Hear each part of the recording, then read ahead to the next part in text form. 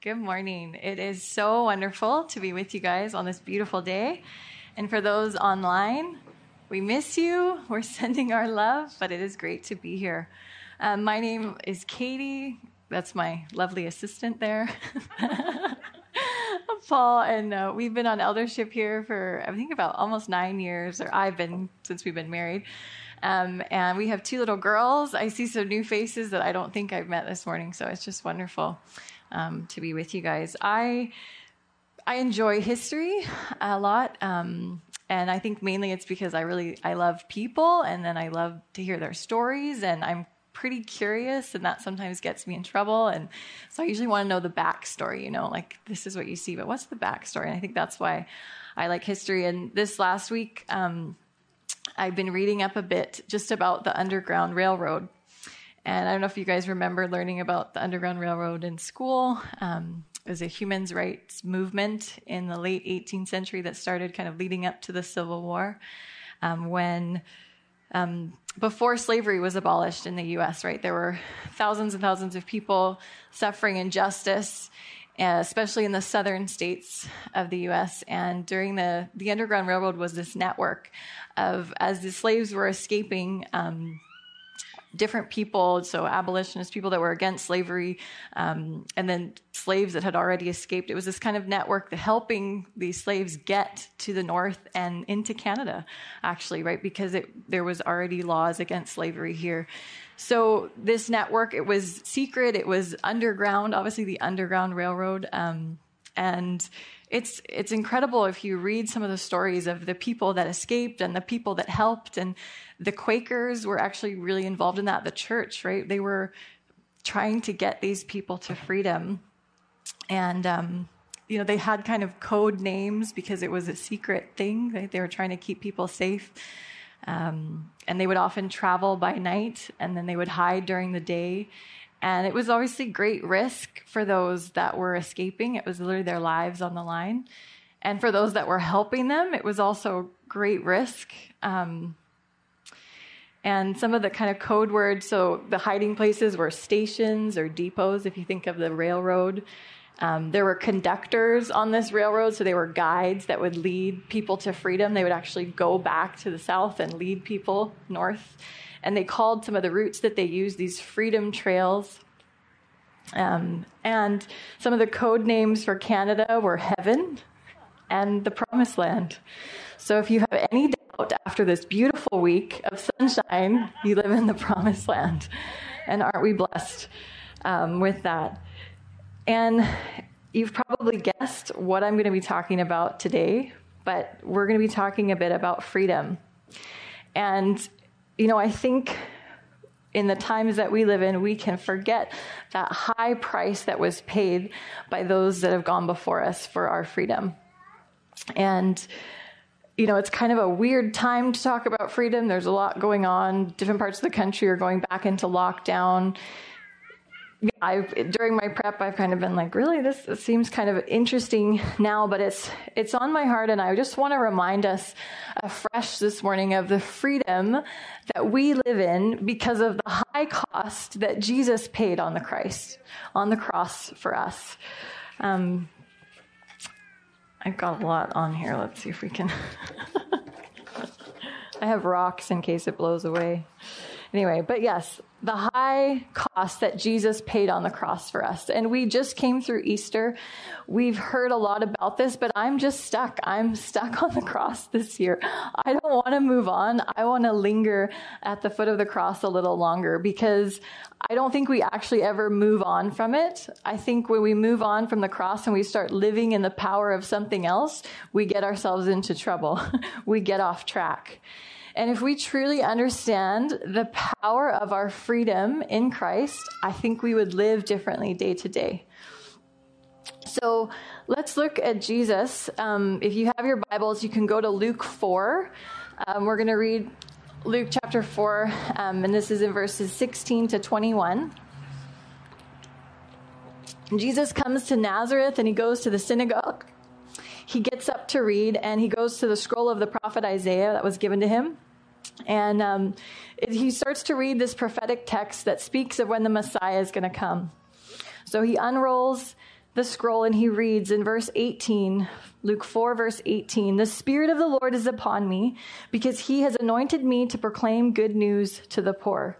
He has sent me to proclaim liberty to the captives and recovering of sight to the blind, to set at liberty those who are oppressed and to proclaim the year of the Lord's favor." And he rolls up the scroll, he gives it back to the attendant, and he sits down and he says, "Today this scripture has been fulfilled in your hearing." And Jesus reads this near the start of his ministry, and those couple verses are really a spoiler alert for what he's going to do in the next few years on earth. He lives this verse in every way, right? He proclaims the good news. He sets people free wherever he goes. The sick, they're healed. The blind, they receive sight. Those caught in sin are freed, are forgiven, right? The religious, those caught up in religion and rituals, they're set free. Those oppressed by demons, they are set free. He's the real deal. Here is the Messiah in the flesh walking out these verses. And if you think of Jesus, and you just have to read the Gospels to get a sense of these interactions that he has, right? He has such compassion on the people that he encounters. He wants to see them whole.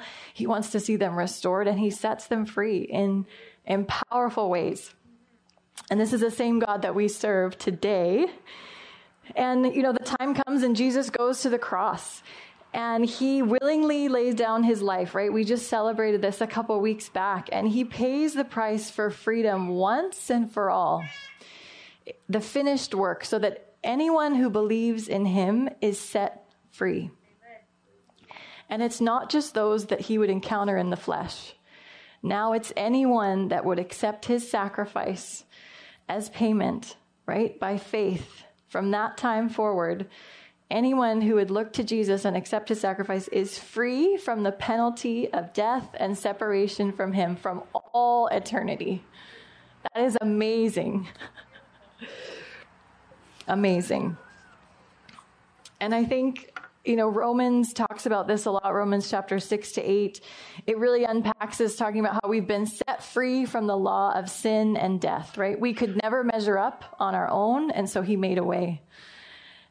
And as uncomfortable as the image of slavery makes us in this day and age, 2021, the Bible uses that imagery on purpose. Because left to our own devices, we are shackled to our sinful nature, our broken selves, and we are captive. How many of you know that? Left to our own devices. But Jesus, right? Gracious, loving Jesus, he paid for our freedom. And that's our first point, blaring in the face. Christ came to set us free. And if that's unfamiliar for you today, there is true freedom found in Jesus, and he wants to encounter you today. And I want to say, if you've heard this 50, 100 times, are we living daily in this freedom that he's purchased for us? Are we free indeed? Like the word says. Because he didn't just give his life so that we would be delivered from death. He actually gave his life so that we would have life and life abundant, right? Like it says in John. And that's the good news to us that we're poor. In Galatians 4, Paul says that we're no longer slaves, but we are sons and daughters, right? We sing it often, don't we? I'm no longer a slave to fear. I am a child of God. Thanks. And Paul writes in Galatians, in this letter, it's quite a fiery letter if you read it and break it down, but he's urging them and he's contending with them to stand in their freedom, to contend for their freedom, and to not add to the gospel, to not add to the cross. In Galatians 5, verse 1, it says, "For freedom, Christ has set us free. Stand firm, therefore, and do not submit to slavery again." So we know that it's him alone that sets us free. It's not our good efforts. It's not our self-improvement or our good intentions. It's him alone. And Paul is saying, guys, stand firm in this. Do not submit again to a yoke of slavery. Other versions read, don't be burdened again with a yoke, or don't be entangled again in this yoke of bondage. And if Paul takes time to encourage them to not submit to something again, it's, I think, because we are prone to letting things take us captive. They needed to be reminded, and I think so do we, not to become entangled or burdened down with these things that we were actually never meant to carry and that have been paid for on the cross. I want to read it in the New Living Translations. Verse 1, it says, "So Christ has truly set us free. Now make sure that you stay free and don't get tied up again in slavery to the law." And that's the second thing I want to point out and encourage us today, is that we need to stay free. We need to stand and contend for our freedom. And you might be saying, Katie, well, how do we do this, right? We couldn't set ourselves free in the first place. So how do we stay free? Well, I think a good place to start is to not add anything to the work that has been done on the cross. In Galatians 5, I'm going to keep going in the New Living Translation. So he says, so make sure you stay free and don't get tied up again in slavery to the law. Verse 2 says, listen, I, Paul, tell you, if you're counting on circumcision to make you right with God, then Christ will be of no benefit to you. I'll say it again. If you're trying to find favor with God by being circumcised, you must obey every regulation in the whole law of Moses. If you're trying to make yourselves right with God by keeping the law, you've been cut off from Christ and you've fallen away from God's grace. Those are strong words. But verse 5, we who live by the Spirit eagerly wait to receive by faith the righteousness God has promised to us. For when we place our faith in Christ Jesus, there is no benefit in being circumcised or being uncircumcised. What is important is faith expressing itself in love. And Paul is really saying that if we rely or submit to any rule-keeping system, any religious system, that we'll get tied up again in slavery. And for the Galatians, circumcision was kind of center stage because people in their ranks were trying to say that you need Jesus and to be circumcised to be right with God. They were adding the weight and the burden of the law back in for salvation and earning it by their own efforts, right? And so you're saying law, circumcision, how is this relevant, Katie? Stay with me, guys, because it's a big deal, because what Paul is getting at here is that as they're adding the law back in, what's happening is that they're challenging the sufficiency of Christ's work on the cross.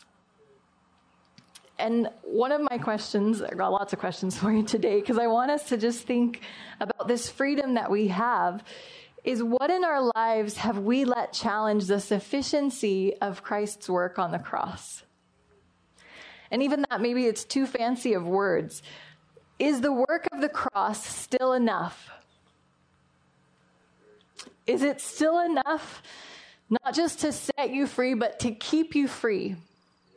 To keep me free. I'm absolutely preaching to myself and have been very convicted going through this.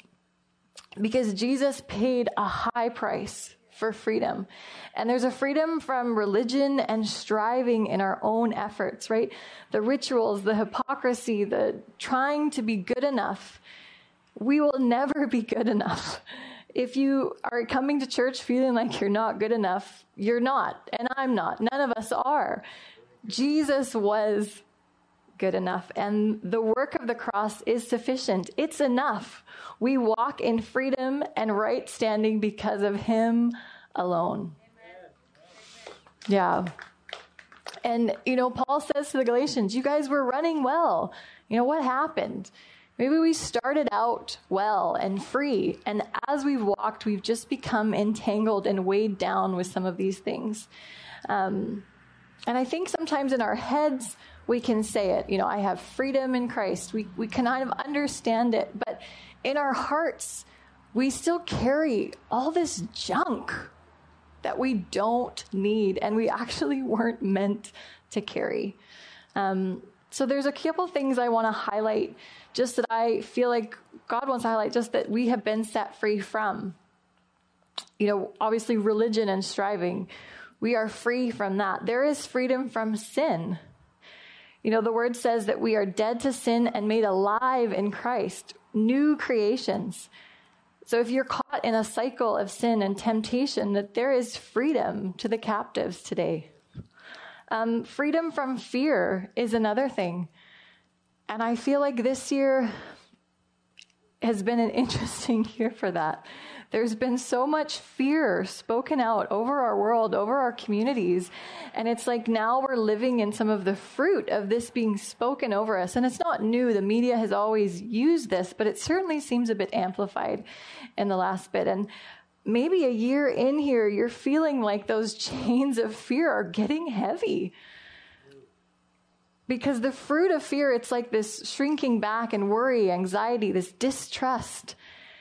And Christ on the cross, he pours out perfect love that casts out fear.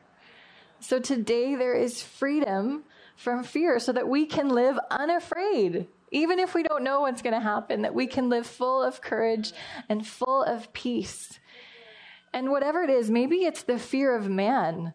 Maybe it's the fear of the enemy. Maybe it's the fear of the unknown. I know for me in my life, the last season, God has had his finger on this thing of the fear of man. And it's almost embarrassing. Like you think I would know better, but the fear of what others would think, the want of others' approval, and God is just have his finger on it. So I just want to say, sometimes it's a process. It's this thing of staying free of that fear, whatever would take hold of us. We got to stay free. We need to stand free. Other things is there's freedom from shame. I don't know your story, but I know that the work of the cross is still enough that you don't need to walk under a burden of shame. And there's freedom from unforgiveness. Again, I don't know your story. I don't know the hurt, but you can actually walk free from some of what's happened. You can live in forgiveness. That's the amazing thing about the supernatural power of forgiveness that flows through us as we receive that forgiveness in Christ.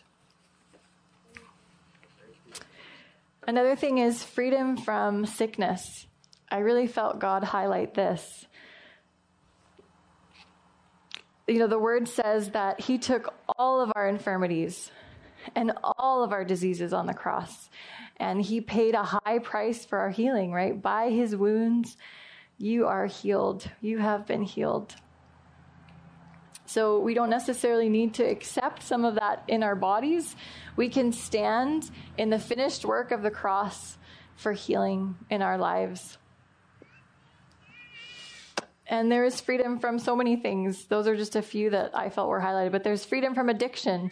There's freedom from depression. There's freedom from comparison, right? There's so much more. And I'm really trusting that as I'm speaking, maybe that the Holy Spirit would be highlighting things in your life and my life, in our hearts, that maybe we need to get free from. Because the cross is enough to set you free from whatever it is, and the cross is enough to keep you free from whatever that is. Because we're called to travel light, to not carry these things with us. And I think our lives should be attractive because of this freedom work being done in our hearts on an ongoing basis. We need to stay free. So he set us free from all of these things. For what, right? Why are we free from all of these things? I mean, is it so that we can do what we want, say what we want, be who we want? That's kind of what society would tell us, right? Freedom to just be who you are, which is a good thing. But let's look at what the scripture says. If we keep going in Galatians 5, verses 13, it says, "For you have been called to live in freedom, my brothers and sisters. But don't use your freedom to satisfy your sinful nature. Instead, use your freedom to serve one another in love." So the Bible says we're set free to serve. Yeah, That's what it says. Is very counterculture, right? It's kingdom culture. It's different. We have been set free so that we can serve one another in love. We've been set free so that we can love God, so that we have access to him. We can love him. We can serve him without restraint. And then we can love and serve one another in turn. And it doesn't really appeal to the flesh. That's your closer, Katie, really? It's not really appealing to the flesh. But if I think about it, man, it appeals to my spirit. If we think of Paul, the apostle that wrote this, most of the places he went, he was persecuted, he was threatened, he was beaten, and yet he's the one that's writing of this freedom in Christ. And I think it's because it has very little to do with external circumstances. It actually has all to do about our hearts, that we are called to live free here. And Tyron Daniel, who leads our apostolic team that this church partners with, he was here a couple years ago for an Equip, and he just said, that's easy to remember. He said, get free, stay free, and keep others free. And, one of the reasons that we live free is to keep others free as well. So let's not put our weight of our convictions, our opinions on people. Let's not add to the cross in people's lives. How can we help others to freedom if we're still in chains ourselves? If we're not letting this freedom work of the cross being worked on us continually and staying free, right? How can we say, come to freedom while we have our chains? It's an ongoing thing, but we are called to bring the presence of God and the power of God and the freedom of God with us. And Mike spoke about this last week, just the Great Commission. We've been commissioned to go into all the world. And we know that the word says that the harvest is ripe, right? People are searching. And there is still overwhelming social and racial injustice happening in this world, right? You can't not see it. I don't need to tell you about it. We see it, we hear it. Human trafficking, all of these things. And I don't know what God has called you to in this. I'm trusting that God is going to speak and that you can just use this as a diving board to dive in and apply some of this to your life and to your heart. But that picture of the Underground Railroad, the more I thought about it, it's kind of a cool picture of what the kingdom is like. It has those code words that they used for people. The stations, right, the depots, the hiding places, the conductors, that they were guides on this Underground Railroad. And I was thinking about the conductor, and I was like, are we the conductors? I said, no, the Holy Spirit, he's the conductor, right? He's leading and guiding people by his kindness to repentance. He's leading people to freedom. But I think on this, the illustration of the Underground Railroad, we are the agents. They were the sympathizers who helped the slaves to connect to the railroad. We are these agents of freedom, helping people to find these freedom trails. We are freedom agents. And I just love, because in this, in that time, Canada was known as the land of freedom. And I think there's something beautiful that God wants to restore to his church in Canada, that there is something of his freedom that he wants us to carry. Because God paid such a high price for that freedom, to see his church, us, his bride, to live free and to live empowered, to be these agents of freedom, to bring people into freedom, to bring people from darkness into light. So my friends, get free. If you don't know Jesus this morning, you can encounter him today and get free. Stay free. Let the work of the cross just take off those things that so easily entangle us. Let's look at our hearts and stay free. And then let's use our freedom to serve one another in love, like the scripture says. And let's bring people to freedom with us. Mike, I'm going to hand it over to you, but I'm just so thankful for this work of freedom.